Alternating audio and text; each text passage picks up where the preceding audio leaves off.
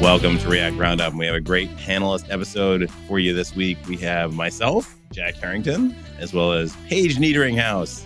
Hey, everyone. And TJ Van Tol. Hey, everybody. And this week, we're going to cover a topic that I actually did in a video on my channel around advice for junior engineers from senior developers that will basically secrets that the senior developers have learned in their careers, mostly about kind of job stuff, or really anything, I guess. Keep it very open and just to help you out in your career.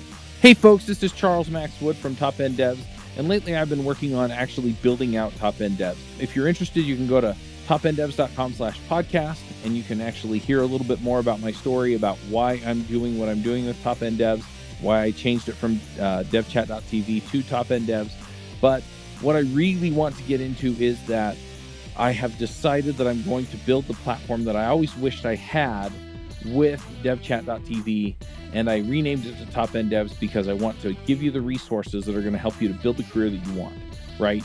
So whether you want to be an influencer in tech, whether you want to go and just max out your salary and then go live a lifestyle with your family, your friends, or just traveling the world or whatever, I want to give you the resources that are going to help you do that. We're going to have career and leadership resources in there, and we're going to be giving you content on a regular basis to help you level up and max out your career. So go check it out at topenddevs.com. If you sign up before my birthday, that's December 14th. If you sign up before my birthday, you can get 50% off the lifetime of your subscription.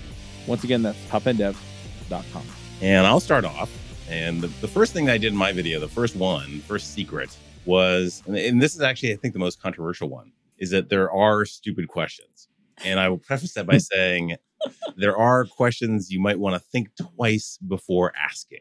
And here's my thinking on this. So if you ask a question that is easily Googleable or something that you can debug through, first off, and my daughter reminded me of this, you're missing an opportunity. You're missing an opportunity to learn how to Google, how to debug, how to actually work through the issue, how to read those error messages. I mean, sometimes all the information you need is in the error message and it just looks like a big bunch of blah, right?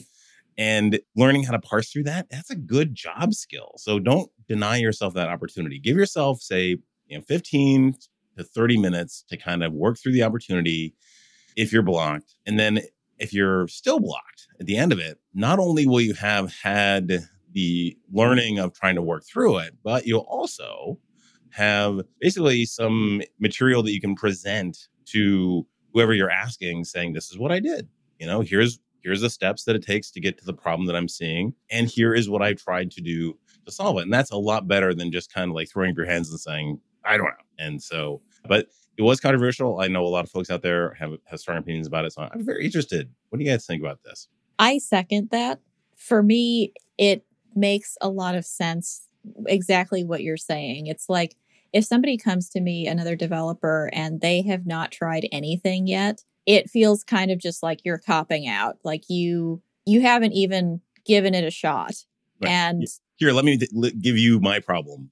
Right. Right. Yeah, you're supposed to be adding value to this team, and instead you're just taking up somebody else's time without even having tried anything that you can say, I tried XYZ, that didn't work. I tried ABC, that didn't work either. And, now I'm stuck. That I am so much more willing to help you because you've at least told me some things that you attempted that didn't work, so I can see which direction you're going. And then maybe we just need to reset and start going in a different direction. I mean, I've done that so many times where I've started going down one rabbit hole, and then at team check-in or something, I'll say, this is the direction I'm going. I'm hitting these roadblocks. And somebody will say something that is really obvious, but is completely not what I was thinking about how to solve the problem. And it makes way more sense and it works so much better. But if you can't even say that you've already tried a couple of things and this is the issues that you had, nobody's going to be able to really suggest something that makes more sense or is potentially a better solution because you haven't done anything that's worth commenting on yet. Yeah. Well, this applies for getting online help as well. Like if you use something like GitHub Issues or Stack Overflow or something like that, if you just dump a stack trace into a Stack Overflow post, you're not going to actually get anything that's going to help you out because no one's going to be able to know what that means unless unless your area is super obvious or simple. Yeah. What Right. helps a lot more is if you can really understand what the issue is yourself before you try to take that next step. So some of that can mean you've done your due diligence and sort of searching around yourself, trying to Google the problem. It can also be trying to isolate the problem down to one small thing. So it's not working is not particularly helpful. If you can get down to one specific piece, I can for sure say that the problem is happening in this library or this line of code or this function is where things are going wrong. Well, all of a sudden you've taken a really big problem and made it into something that's more manageable for you to figure out and also easier to ask for help for, whether it's online or whether it's your coworker. So it's not that there's no stupid question. Well, I guess it is in a sense there is a stupid question, but it's more like, it's like anything else. If you're not prepared, if you don't do your work, you're going to get the return that you put into it. Yes. Yeah. So much so. Yeah. And the ability to say also, it was working until X, and then I did Y. Like I bumped the version on this library, and then boom, right? That's in particular, that's one of those doctor, it hurts when I do this, don't do this things. Maybe not, but or maybe we need it, but try and work through those issues. But be able to understand like where it stopped working. I find a lot of people, and this is what I find in junior developers, is sometimes they get scared a little bit of running code, and it's easier just to write code than it is to run it and actually see the problem. And I really encourage folks to just write a little bit, run it, write a little bit, run it, write a little bit, run it. Because if you write, and then run, it's going to blow up, and you can be like, I don't know. Could be anywhere in here. It's like I wrote 80 lines. It could be any one of those. It could be more than one bug. I touched 10 files before I tried it. Uh-oh. Right. That's actually a good segue into one that I have continued to relearn as I have gone along in my career, which is commit the code when it works, not after you've decided to refactor it and you're kind of halfway through the refactoring. I did this couple weeks ago where I was trying to make my code cleaner and smarter, and I ended up breaking it for about 3 hours and couldn't figure out what I had done and kind of had to just go through the commits to figure and comment stuff out and finally get back to a working. You locked Hey, up Paige, you broke up in the middle, so maybe just take it from like the top for like one other tip That's I a good ran into. segue that leads into. Dang it, that was so good. Oh, it's okay. Yeah, what's funny too is you cut off right off on like the cliffhanger too. Right, like it was. We're like, what? But you probably should take it from the top. Sure. Sorry about that. That's okay. So another good thing that kind of segues into is something that I keep relearning as I go along in my career, which is to commit code when it works, not after you have refactored it and made it cleaner and smarter and more elegant. I did this to myself a couple of weeks ago where I was trying to make code that was already working look better and work nicer and be more flexible. And I broke my own code for about 2.5, 3 hours and spent an afternoon kind of just commenting stuff out and looking back at old commits. And it was just a complete waste of time. And if I had just not put in those 4 lines or committed my code before I added them, it would have saved me a whole ton of time. And you can commit before you push, right? You can commit locally a bunch of times, and you can even squash that commit before you push it up. So it doesn't look like it's one, like there's a bunch of commits. Yeah, I totally agree. Absolutely. Yeah. But just being able to undo and figure out was working here. So what did I change in between now and then would have saved me a whole bunch of time. I remember back in the day when I did Java development, the Eclipse-based framework that I was using had this concept of saving off like your session or like your state at periodic intervals. Like every 15 minutes, it would save all your files where they were at. And I remember at times, because the source control we were using at the time was some awful enterprise something, right? That barely were. There was no concept of commits. Things were not easy. Things were not very easy to use. So sometimes you'd run into this situation where it was like, well, crap, this was just working. What the heck changed? And then I found myself going into Eclipse's menu and go like, oh, well, let's see what was going on at 10:15, right? Jump back to that point in time. It's just the most god awful process of going back to some random state of my app and saving off files to the desktop, right? And moving things around until you get things to work. So you're like halfway through an if statement. Yeah, exactly. So yes, exactly. Well, it kind of worked, but yeah. So it's a long way of me saying I will +1, commit. You can do it. Local commits cost you nothing. And then you have a point in time that you can always refer back to, that you can push, you can merge, you can do whatever with, but at least it gives you that point in time to refer back to. Yeah. And I mean, sometimes you get so far down the wrong path that it just makes more sense to just throw everything away. So if you can go back to a state where it was working and then kind of approach it again, there's a very good chance that you can figure out a better way than the way you were going where everything stopped working. And I would say I kind of commit in themes. It's like, okay, I just finished refactoring like the auth stuff, and it works. And now I'm going to like refactor with the CSS, right? Or something like that. And it's like, and so that theme is done and right. And then I do the CSS stuff. And yeah, that generally kind of nicely bucketizes things. It's like, oh, okay, that breakpoint of like that git commit, I can just roll back there. Now I'm at least got auth. It's like putting a piton on your rock climbing. Like, okay, at least when I fall, I'm only going to fall this far. I'm not going to fall off the cliff and die. Well, actually, maybe I can use that just to keep the theme going of a segue, because I think that touches on something that I've learned the hard way over the years. And that's whenever you're doing something like a big project, whether it's like a migration or some sort of giant project, to always look to ways so you can split that up into smaller problems. And that's both from a technical perspective, because if you try to be like, I'm going to refactor these 100 files, that can just be hard to do. If you're working on a team, that can also hold up the team because they're waiting for these 100 files to come in because you don't want to create all these merge conflicts or whatever. So it can throw your team into a mess things up, planning and whatnot as well. But it's also psychological as well, that seeing some progress, just pushing some things forward, just really helps you see the finish line. Because I've also over the years been part of projects like this that just never happened because someone would start going into it.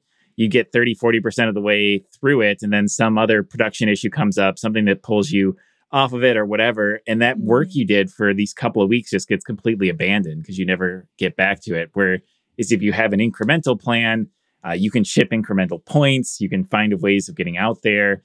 It can sometimes be a challenge to find these points, but it's, in my opinion, pretty much always worth trying to find something, just because it leads to greater success. It's kind of where the whole part of how the whole agile methodology came about too, because it sort of embraces that sort of way of approaching problems. And that works at the macro for the big projects. As you say, like phase everything, right?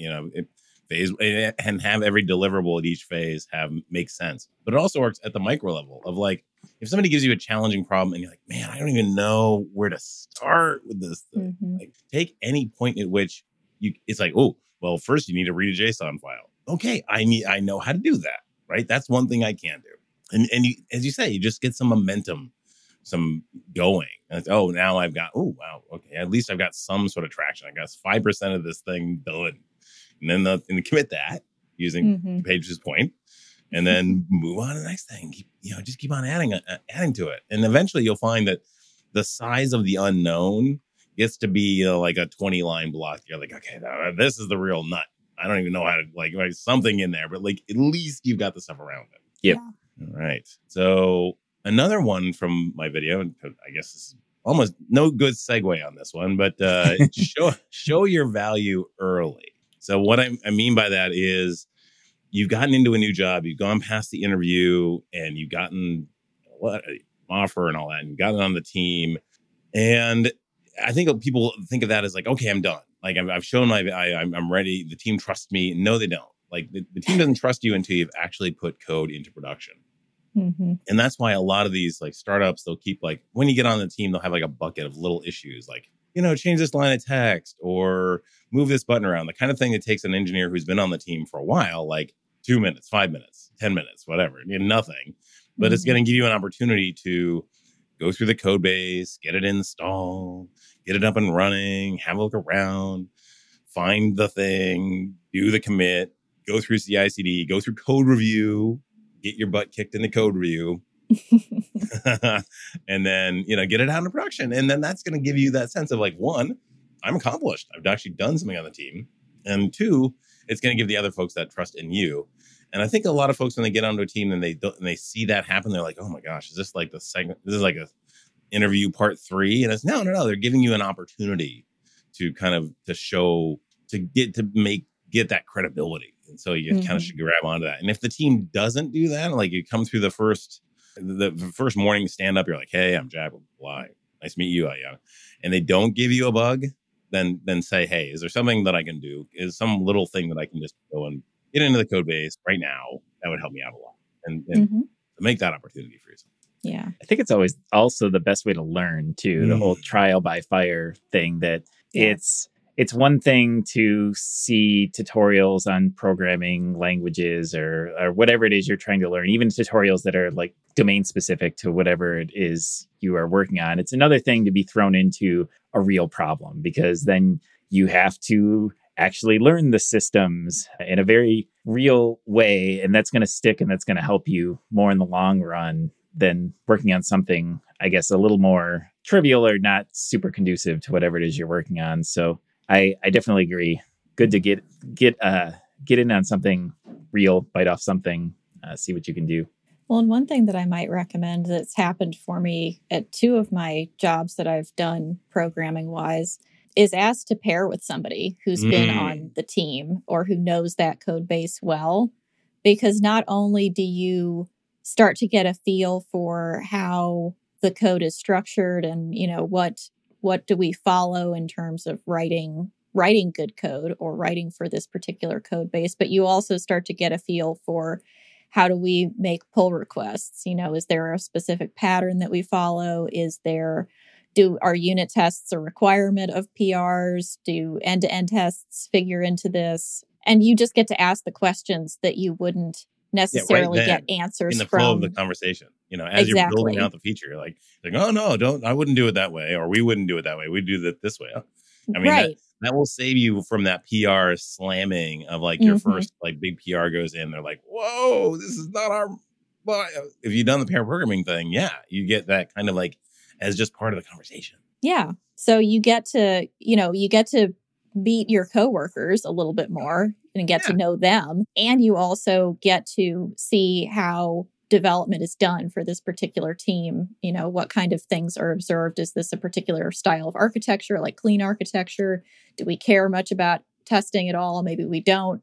But you kind of just get a feel for that, as well as being able to contribute and learn and kind of bounce ideas off of one another. So if that is an option and you're not like the only developer just joining somewhere, definitely try and do that, because it's immensely helpful for me, at least, to get going faster and feel like I'm being a useful member of the team a lot earlier. It's the one exception to that kind of there are dumb questions rule in a one of those environments where you're doing that pair programming. It's just so rapid fire. Don't even worry about like respect or whatever. You're going to meet the person's kids as they come in the room, and they're going to be like jumping around. It's just a good time. Just don't worry about it. Mistakes are fine. Yeah, if you can do that, that is a great way to get on a team. It really is. Yeah. Yeah, and I guess one like corollary to there are stupid questions is you definitely shouldn't be afraid to ask questions, especially in these situations, because everybody's always going to get stuck. I think this is even more true in remote teams, because sometimes you feel like, I'm afraid to ping this important person because what if they're in some important sales meeting and deciding the fate of the business or whatever. And you probably shouldn't necessarily ping those people with trivial questions. But also, if you are blocked, if you cannot perform your job because of something, you should be reaching out in some capacity, because you're not doing anybody any good if you can't figure out whatever situation you're in. If there's somebody that can help, as long as you've done your due diligence that we talked about earlier, absolutely speak up. You don't want to be just sitting around blocked for days at a time. Hours, right. Yep. And that's actually a perfect segue, TJ, for the next point, which is to just be nice. Yes. You know, this is huge, but don't come into a new company and hate everything that they've ever written. And just be that person who's like, why did you do it this way? Why is this data so bad? Why is this structure not well? Well, my team didn't do it that way. Don't be that person. Be that person who assume that you know nothing, that there is legacy code, that this company has been around for some amount of time before you got here and they were doing the best they could with what they had, and try and make it better. But don't be that person who just hates everything and is like, this is a terrible idea. I don't know why anybody would do this. And just because it'll get you so much further if you ask questions like, why was this built this way? Try to understand those reasons and then try and make it better, because that's what you were hired to do anyway. So just be likable. I think the only consistency throughout every job I've ever had is that the previous developer was always the worst. Right? Yes. It's like, no matter what, because it's so easy to pass blame on, well, why is this code so slow? Or why can't we make changes fast enough? It's like, well, when whoever was here before, they architected it this way.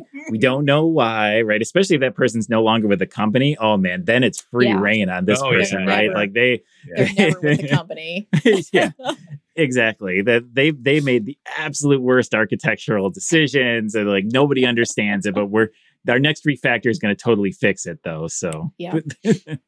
But the thing is, like, you over time, to get into like this, what senior developers know is that code is full of trade-offs and it's full of strange requirements. And if you see some strange thing that's happening in the code, chances are it's not because somebody purposely designed it this way to be slow or hard to read or whatever, but they had some business requirement and maybe they documented this really well. You know, maybe they didn't. Maybe comments in the meetings were kind of lost to time, but you know, sometimes requirements come in, things happen over time. A lot of the apps that we work on are very complex. There's lots of moving pieces. There's lots of people involved, and it can be a mess. So I agree with your words. Just try to be kind and considerate. There were humans that were building this that probably had the best intentions in mind and were trying to design something that could be used well.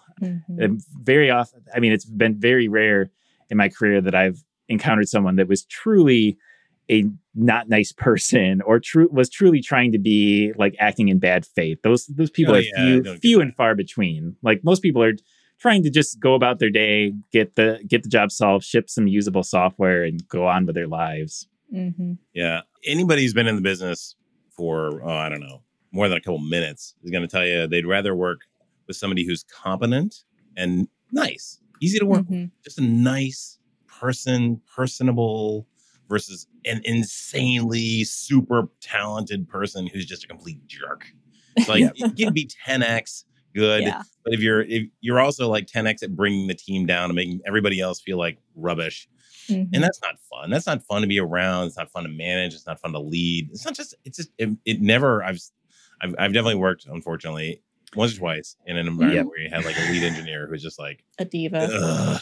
And the product was never all that great. Because basically everybody was like kind of betas to his alpha, and it was just not fun.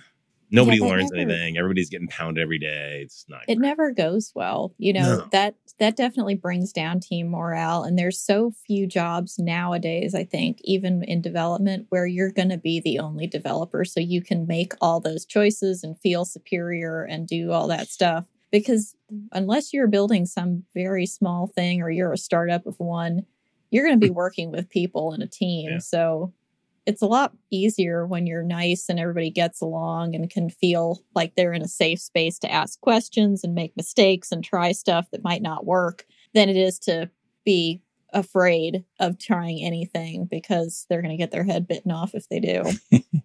Exactly. So true. So true. All right. Well, I can take I also don't have, I'm looking for clever segues, but I can take the next one. I think my next sort of pick along these lines. On the segue. The next one is that I think specialization is kind of important, and that it's really good to be a specialist or to be really good in terms of trade-offs. I'd rather be really good at something than kind of good at a whole lot of things. And this there's kind of some gray area here because you definitely you don't want somebody that just knows like one facet of an app or technology really well and is completely oblivious around everything else. But I find that having specialized skills can be really important in terms of things like career advancement, having something that you are kind of really well known for. If you think about popular names throughout the software development world, chances are you know them because they're really good at something, right? Like whether they're a CSS expert, they know the JavaScript language really good, they know Webpack really good. I feel like being the knowledgeable person about something can be important for just your company getting stuff done. And it can also be important for you personally about being the person that specializes in something. So like I said, there's some gray area. That doesn't mean like I think you should only focus on one thing, because to be a software developer, you kind of have to know a whole bunch of things. But I wouldn't shy away from having the one thing, something you really like. Yes. Really knowing it. Yeah. Yes. That's the important part. Something you wouldn't mind necessarily waking up at 2 a.m. to deal with, like Webpack at 2 a.m. Can you deal with that? Kind of thing.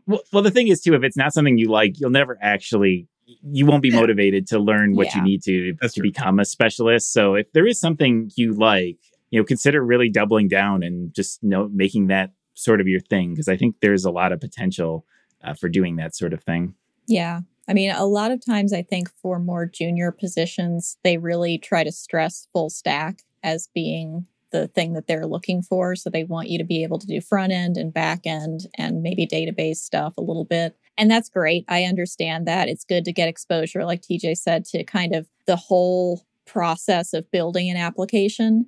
And I think it's very beneficial early in your career to at least get to try all of those different things. But as time goes on, you'll probably notice that you gravitate more towards something than others. Maybe you really like building pipelines and seeing continuous integration stuff. Maybe you're really big into front-end technologies and you love React.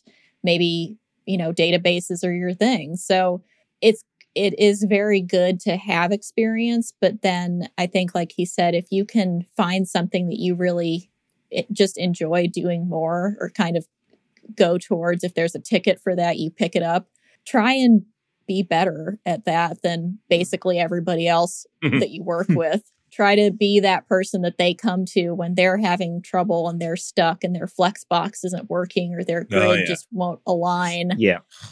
Because not only does it make you a really good and valuable member of the team because you just kind of know that stuff, but you'll probably also be happy to sit down and work it out with them or teach them how to do it, or take a pass at it or something like that, which just helps the team move forward, teaches somebody something new, and makes you look really good because you're like getting in there and helping and unblocking people, which is always a huge thing. Hey, folks, I'm here with JD from Raygun. JD, I have to complain. I mean, when I started in tech like 20 years ago, one of the first things they taught me was to use tail and grep to find the problem on a server. And I don't do that anymore. I have to say Raygun kind of solves that problem for me and picks up all the stuff that really is relevant to the request or whatever that came in. I'm curious, do you find that with kind of the oldsters like me a common thing, or? I think there's definitely better approaches to solving some of these problems now. I always used to think of logging. I heard this great analogy once. It was like, logging tools are like coffins. Things go in there. They very rarely come out, True. And you feel safe because it's there, but there's so much noise. Understanding what's important and what's not takes a lot of effort. And I mean, often I talk about Raygun's crash reporting product as being like a black box flight recorder. Like, just tell me when the plane blows up because I need to fix that really urgently, and that's been hugely valuable. You don't need to tail that. That's true. Folks, you should just go get Raygun and then you can see when stuff breaks, what matters. You can get it at raygun.com. They actually are doing a free trial, so go check it out. Yeah, and the level of how much specifying. So I'm not necessarily saying you should be the expert on like CSS variables or something really. Although if that's your thing, don't let me stop you. I even mean, like, for me, it was, I worked out of college. The very first job I had was one that very much encouraged you to do a little bit of everything. So I did front end stuff. I did back end stuff. I did database stuff. I did a little bit of everything. And I found that out of all of those things, the stuff I liked working on the most was front end stuff. And eventually that led me to just getting good at JavaScript. And eventually that led to jobs that were front end focused. So that was all I did. And I found that I was happier doing things like that. I had more opportunities doing things like that. So it doesn't have to be just like really niche. It could just be like focusing on a type of development you really like and spending your time there if that's what you like doing. And kind of bring this back into the realm of the practical, because we are React Roundup. I would say hooks. Every team needs somebody on the team who really, really, really understands hooks and dependency array, things like that. And if you're that person, I'll drop my email in the show notes. You can reach out. There's so many folks who have issues with, why doesn't this use effect work? Blah, blah, blah, blah. Oh my gosh. Okay. And that, like, so what else is there? I would say auth. Oh, yeah. Yeah, it's so hard. Routing, another big one. Everybody needs every team needs whoever's going to understand the React router or whatever you're using. And then whatever your chosen statement is, assuming your state management isn't with hooks, then whatever that is, like your Redux person on a lot of teams, or your MobX person or whatever, somebody who's kind of, I guess, not often is an official role. It's just like, that's the person that you go to, or that's the person who's really going to look the PR. Like, oh, okay. Have you modeled that the right way? Oh, wait, hold on. We already had that piece of data. It's over here. You just didn't go find it, kind of thing. Yeah, that kind of stuff. Yeah, we've got one guy on our team who's definitely like the GitHub Action CI CD person. It's like, if you need to set up a new pipeline or get anything running, this is the person that you turn to and ask them to do it, because he'll do it in half the time it would take the rest of us.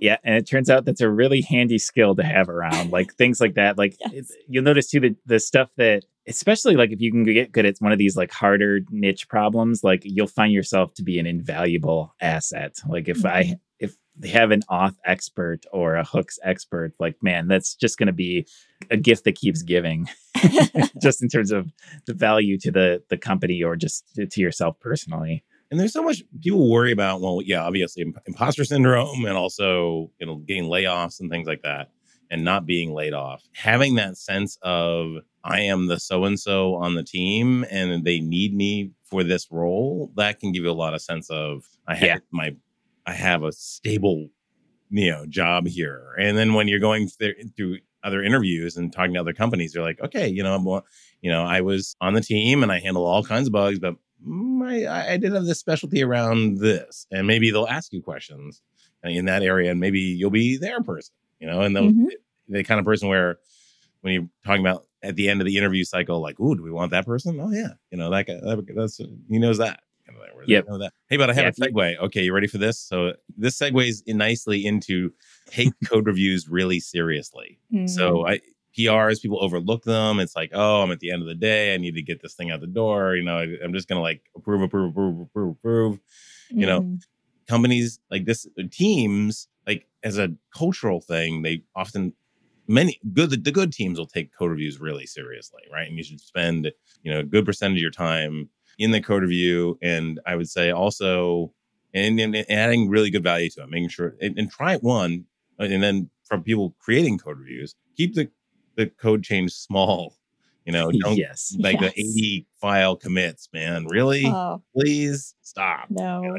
Right. And then the other thing is, and I think Paige, we talked about this, like, just at the beginning, you're going to get really smushed on these code reviews, because you're going to come in, it's, the style that you use in code school isn't going to be what they're going to do here, that sort of stuff. So understand that that's probably going to happen, and don't take it personally, right? They're just trying to get you on the team. And it's just like, it's like getting a text, you're not like, there's a lot of context lost. Maybe they're trying to be funny in the text, in the comment, but it doesn't come off as funny because it's in text.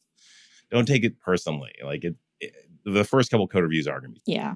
And one thing that I would say to kind of add on to that, and I didn't really experience it with my first team, but I have with the team that I'm currently with, is that a lot of times not only will whoever is reviewing the code point out things that they think could be improved or, little typos or things like that, but they'll also point out things that they really liked about the code. And I think that that is super important and something that we should try and do as reviewers all the time. Like I see some really smart code or some nice thing that fixes some little issue or something.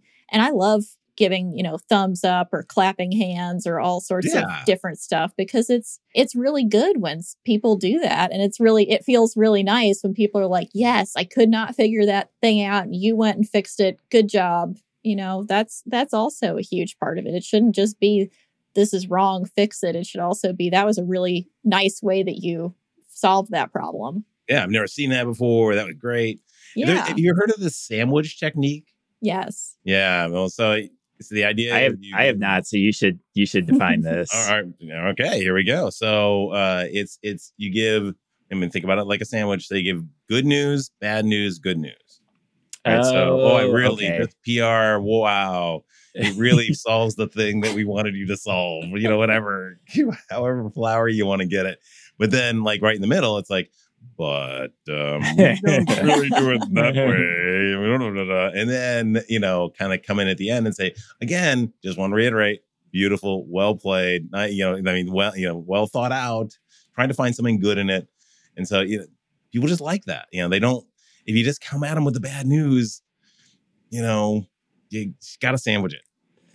Yeah. Another thing I like to do too, when I am on the reviewing side of PRs, is I try to differentiate between things that I have that are just like suggestions or sort of comments versus things that I think are actually like important. So like I might just say as a suggestion, like you might want to consider refactoring this so this isn't dependent on this or whatever. Because sometimes you can also realize like you can get very pedantic on these sort of PRs, which can cost real time, right? Because sometimes things that you might like to be a different style or work a different way are also things that aren't going to cause any actual issues that you don't necessarily want to cause somebody to spend hours refactoring just to do it. So sometimes by leaving those suggestions, the other person will think like, oh, wow, that really is actually better. I think I could do some things. So I like leaving those comments, but just making it clear like, hey, this is just a suggestion. You can take or leave this, right? I'm just going to toss this out here versus something you see that's like, okay, this is going to cause a bug, or like, this is clearly like a problem. This is going to create real issues. Like, make sure to specify that as well, right? Like this is an actual important thing to fix, because I think differentiating between the two makes your PR comments a lot easier to read through to see like, okay, what are the important things versus the kind of trivial things. So I try to do that as well, because I've found when other people have done that for me, it's been helppful as well. Absolutely. Mm-hmm. Yeah. And it may be that it's a really good suggestion, but it's just too big in the scope of whatever it is you're working on. So maybe you throw another chore in the backlog afterwards and be like, this was great, but it just didn't make sense in the PR that I was submitting. Yeah. Like maybe like this, I love this change, but when we do, but if we introduce this, it doesn't look so great on mobile. Let's create a ticket to address this or something like that, because I don't think it makes sense to do now. So, something like that, you run into those sorts of things all the time. Yeah. And that's actually a really good one to kind of piggyback off, which is don't get too attached to your code. Oh, and this is something that happens. Yeah. It definitely happens to us all. We're really proud of something. It took us, however long to write this insanely complex XYZ. And then somebody, either product or users or someone, is like, we need to refactor this whole thing, get rid of this code, scrap it. And it feels awful in the moment, but it's for the benefit of your users. It's for the benefit of the code base. There's some reason that we're getting rid of this code, and it shouldn't be taken personally. Yeah. In general too, in software development, this is more like a product manager type thing, but usually you try to design features like that so that they can be tested and experimented with before you throw or you try to design something so that you can see if there's user interest before you really, really commit to it, right? Yeah. Like maybe ship a small part of it, then check your analytics. Are people using this? Are they engaging with this before we add 7 different ways to filter or graph this data, right? Like let's make sure people actually, make sure people actually want this first, so that hopefully, because I find lots of times one reason you get so attached to your code is just the sheer amount of effort you put into it. Because if it's like anything that you worked on for a year, if I work on anything for a year, I'm going to feel some sense of wanting to see that have some value. None of us want our lives to feel pointless, right? If I spent a year on my keyboard typing something up, I wanted to actually go off and do something useful for people. So as like from a PM perspective, you want to try to make sure people don't get put into those sort of situations too, where you kind of make sure that you're shipping incrementally, making sure stuff is actually useful, going to be used, that sort of thing as well. I think there's a good story online of like, I think it was Etsy they were the ones who really got into like A/B testing first off, because they spent like 6 months building Infinite Scroll and building all the API support and blah, blah, blah, blah, blah. And then it went out and you were like, engagement went down. And they're like, okay, users didn't like it. We just blew it, and we blew it for like basically the entire company. And so they ended up going with exactly what you're saying, which is like always like making the most minute changes and then seeing, is this the right thing to do? Is this increase engagement or whatever, their metric was, obviously conversions, I'm guessing.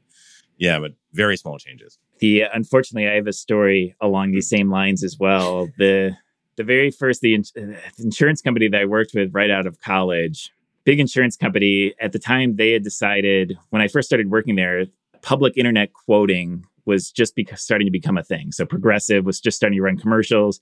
You can get an auto quote online, which was a big deal back 15 years ago, 20 years ago sort of thing. And my company, being like an older enterprisey company, decided, well, we need a system like this too, right? Because if Progressive can do it, if Geico can do it, we need one of these as well. And so I was on a team that spent over a year building one of these systems. We built it just for one state.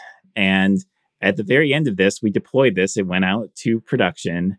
The company decided that the public quoting model was just not a good idea. It was just a failed premise. Like, that's the thing that made them unique, was that they're not a competitor to Progressive or Geico, and they couldn't actually compete with things like that. So it was all just the code base was, I left that company, but I've learned that code is completely deleted as like within like a year or so of me leaving. And so it does feel like it's easy to say you shouldn't feel any like commitment to your code, but like when you go through a process like that, you really feel it, right? Because I put a lot of work into that. Like you kind of want to see it do something. Yeah, right. So it gets frustrating when you go through things like that. Oh, completely. Mm-hmm. Yeah. I think if you have zero interest in the code, it's really hard to wake up in the morning and want to write it. Right. Yeah. And everybody's going to have those days where whatever you're working on is just not really exciting to you. But if that's every day and you really just dread working on a project, then you probably need to start thinking about finding a new team, a new project, something to get you excited again. Yep. DJ, you got a great segue for us? I don't have a great segue, but maybe I do. I don't know. I feel like this is a tip that might be a good one that's worth ending on, because I feel like it's a constant theme that we've had on this show, and that's that the code isn't always the most important thing. Mm-hmm. And I feel like in junior development, you kind of get this sense, especially if you go through things like coding boot camps and stuff, that the way to get ahead in coding is to be the person that's the best at React syntax, or the person who knows like the way that these algorithms work the best. And that stuff is important, but there's a lot of other stuff that's important to being a software developer as well, that can get into more architectural things, but that can even just get into life skills, just being really good at dealing with people, being able to write, being able to read really, really well, being aware of what's going on in the programming world, events, which technologies are up and coming, how to evaluate different technologies. Lots of things like that are in many cases, more important than knowing the syntax for how React hooks work or things like that. And I think can help you get farther in your career, and also to just be a more valuable person in terms of just being a software developer throughout your career.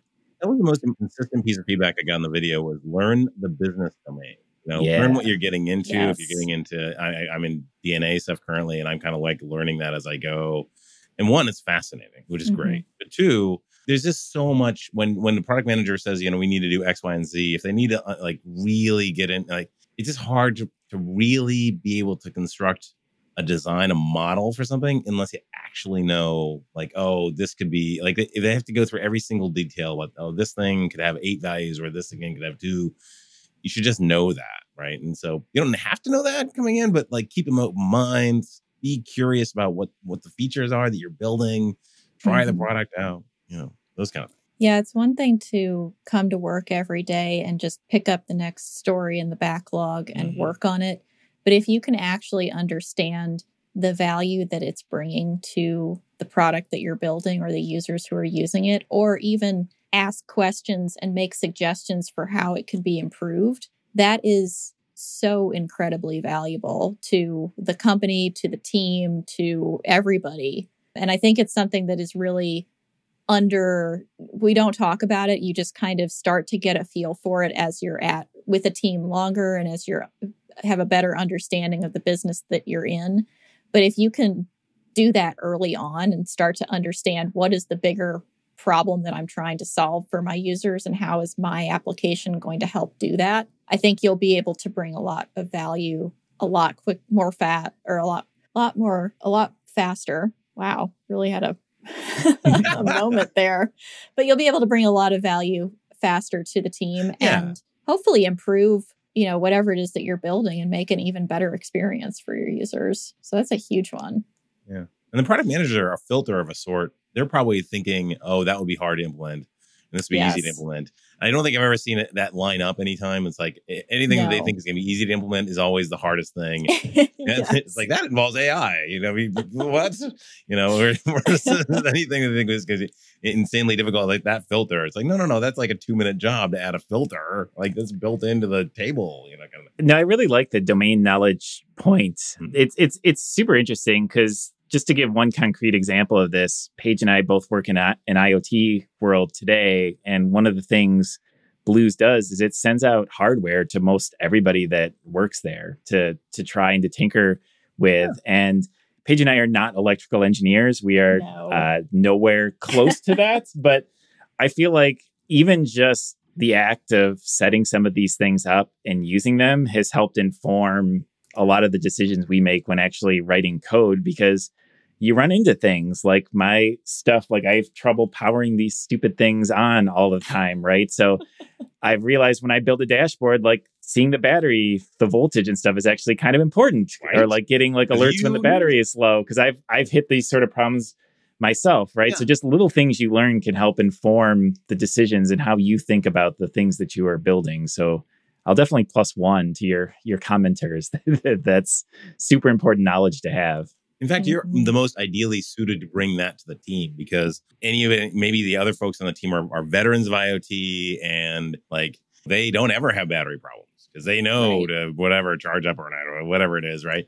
But you have unique insight because you can represent the person who is just getting into IoT because that's you. Yeah. Yep. It's a valuable position to be in when you're new to anything because you can bring that really good outside perspective that you have, no prior preconceived notions, no prior experience, which is really valuable to any team because we get so into our code bases and our products and whatever that quirks that you don't even think about as a seasoned developer. Somebody else will hit and ask, why is it like this? And that may be a great, reason to fix it or change it or do something that would help improve everybody's experience. The hidden value of being an imposter. Yes. Right? Everybody thinks it's a bad thing. It's actually a good thing in some way. That needs to be the title of your next YouTube video, Jack. Exactly. Yeah. Oh, that's not bad. Think about that one. I just picturing the YouTube thumbnail, right? You've got the like cloak over your face or whatever. Yeah, exactly. How to not beat imposter syndrome. How to embrace imposter syndrome. Exactly. Hi, this is Charles Max Wood from Top End Devs, and lately I've been coaching some people on starting some podcasts and in some cases just taking their career to the next level. Whether you're beginner going to intermediate going to advanced, whether you're trying to get noticed in the community or go freelance, I've been helping these folks figure out how to get in front of people, how to build relationships, and how to build their careers and max out and just go to the next level. So if you're interested in talking to me and having me help you go to the next level, go to topenddevs.com/coaching. I will give you a 1-hour free session where we can figure out what you're trying to do, where you're trying to go, and figure out what the next steps are. And then from there, we can figure out how to get you to the place you want to go. So once again, that's topenddevs.com/coaching. Okay. Well, you mentioned it before. Let's do our picks. Paige, you want to start us off with some picks? Sure. So a lot of good stuff has been coming out on Netflix and streaming services recently. And the pick that I'm going to go with is what I've been watching most recently, which is the second season of Bridgerton on Netflix.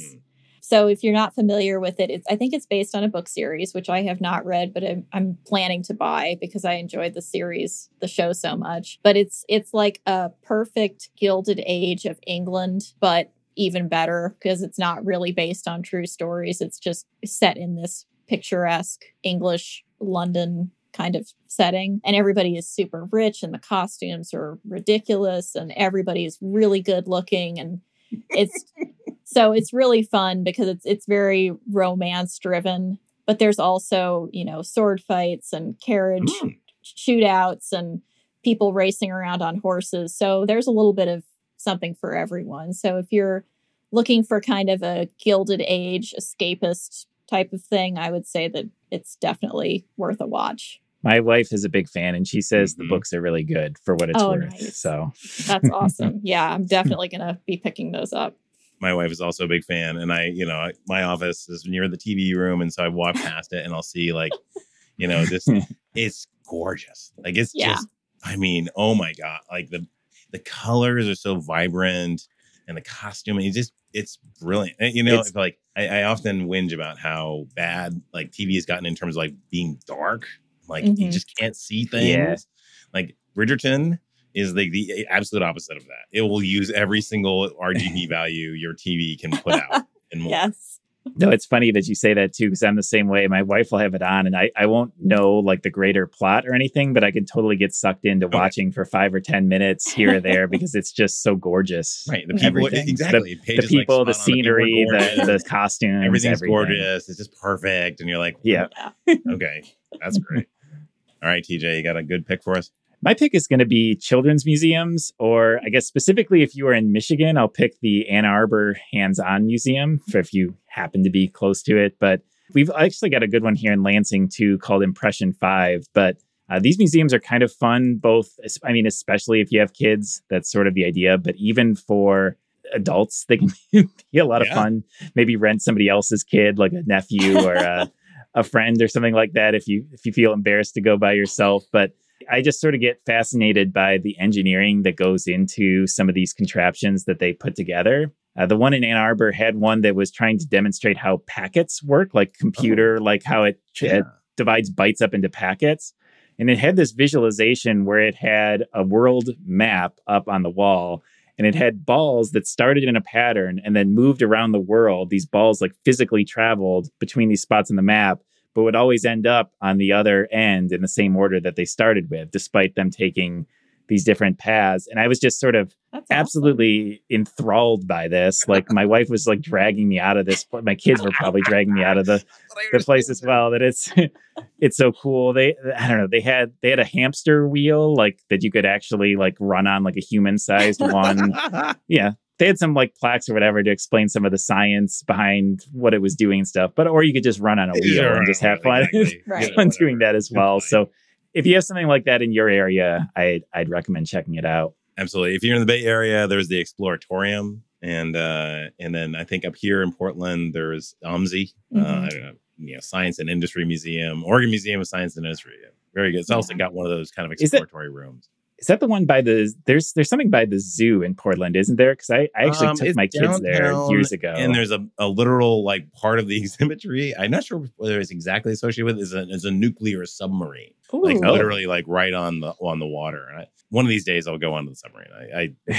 That's one of those things. I think COVID happened. I kind of ruined my submarine idea. Yeah. If you're in the St. Louis area where I grew up, there's a ton. There's the Science Center, which is free. There is the Magic House, which is awesome for younger kids because it's just this house that expands and expands. Ooh, it's got all kinds of cool stuff, exactly like TJ's talking about. And then there's also one that's it's less scientific. It's more just really fun. And it's called the City Museum. And it's like a 5-story building that they've turned into this outdoor kind of exploratorium, I guess is the best way to describe it. You know, you can walk into a whale and then suddenly you're climbing through the rafters, and it's super fun. So yeah, those things are the best. I want to take a whole summer and just go around the country and go to all these places, you know? It'd be so just, fun. It's so cool. You're right. It is like the way that they make the exhibits is almost is as interesting as the exhibits themselves sometimes. Mm-hmm. Yep. Like how they visualize it and all that. Yeah. Okay. So I'm going to do a technical thing for my pick. And that's actually, I'm on the side kind of a Rails person. I've been a Rails person for like a long time, since Rails 1. And they just came out with, well, I'm not sure they just came out with it or just whatever. Hotwire is out. And it's a very interesting thing, I think, from the angle of a React developer looking at this technology, which is essentially around trying to do dynamic behavior on the browser without actually adding any JavaScript or without writing your own JavaScript, I will say. There's a lot of JavaScript involved. There's 78K of JavaScript on the page to make this happen. But none of it is JavaScript you have to write. And it's actually really fascinating. And I think as a developer, sometimes we think too much about like, you know, how to get really good at React. And then we don't realize that like React is one vein of thought about how to deal with a browser. Like there is Remix, which is doing like the kind of form posting stuff that we used to do 5-10 years ago. And if you haven't had an experience, and for a lot of React devs, they will have never seen that. And that's really good to learn because I think there's a decent percentage chance that we will go back to that. And then this is another way, like looking at the world like, okay, so how do the Rails folks think about the world? Maybe there's something that I can take from that as an idea and how to architect my React apps in a way that doesn't necessarily feel like our usual, like post some JSON, get some JSON back, render it, blah, blah, blah, blah. You know, that sort of thing. So anyway, something good to look at and to stretch your skills as an engineer. Nice. Good stuff. All right. Well, this is a blast. I always love these panelist episodes. So much fun just hanging with you guys and just talking about it. Yeah. Agreed. All right. Well, we will see you next week. Bye, everybody. See you then. Bandwidth for this segment is provided by CacheFly, the world's fastest CDN. Deliver your content fast with CacheFly. Visit CacheFly.com to learn more.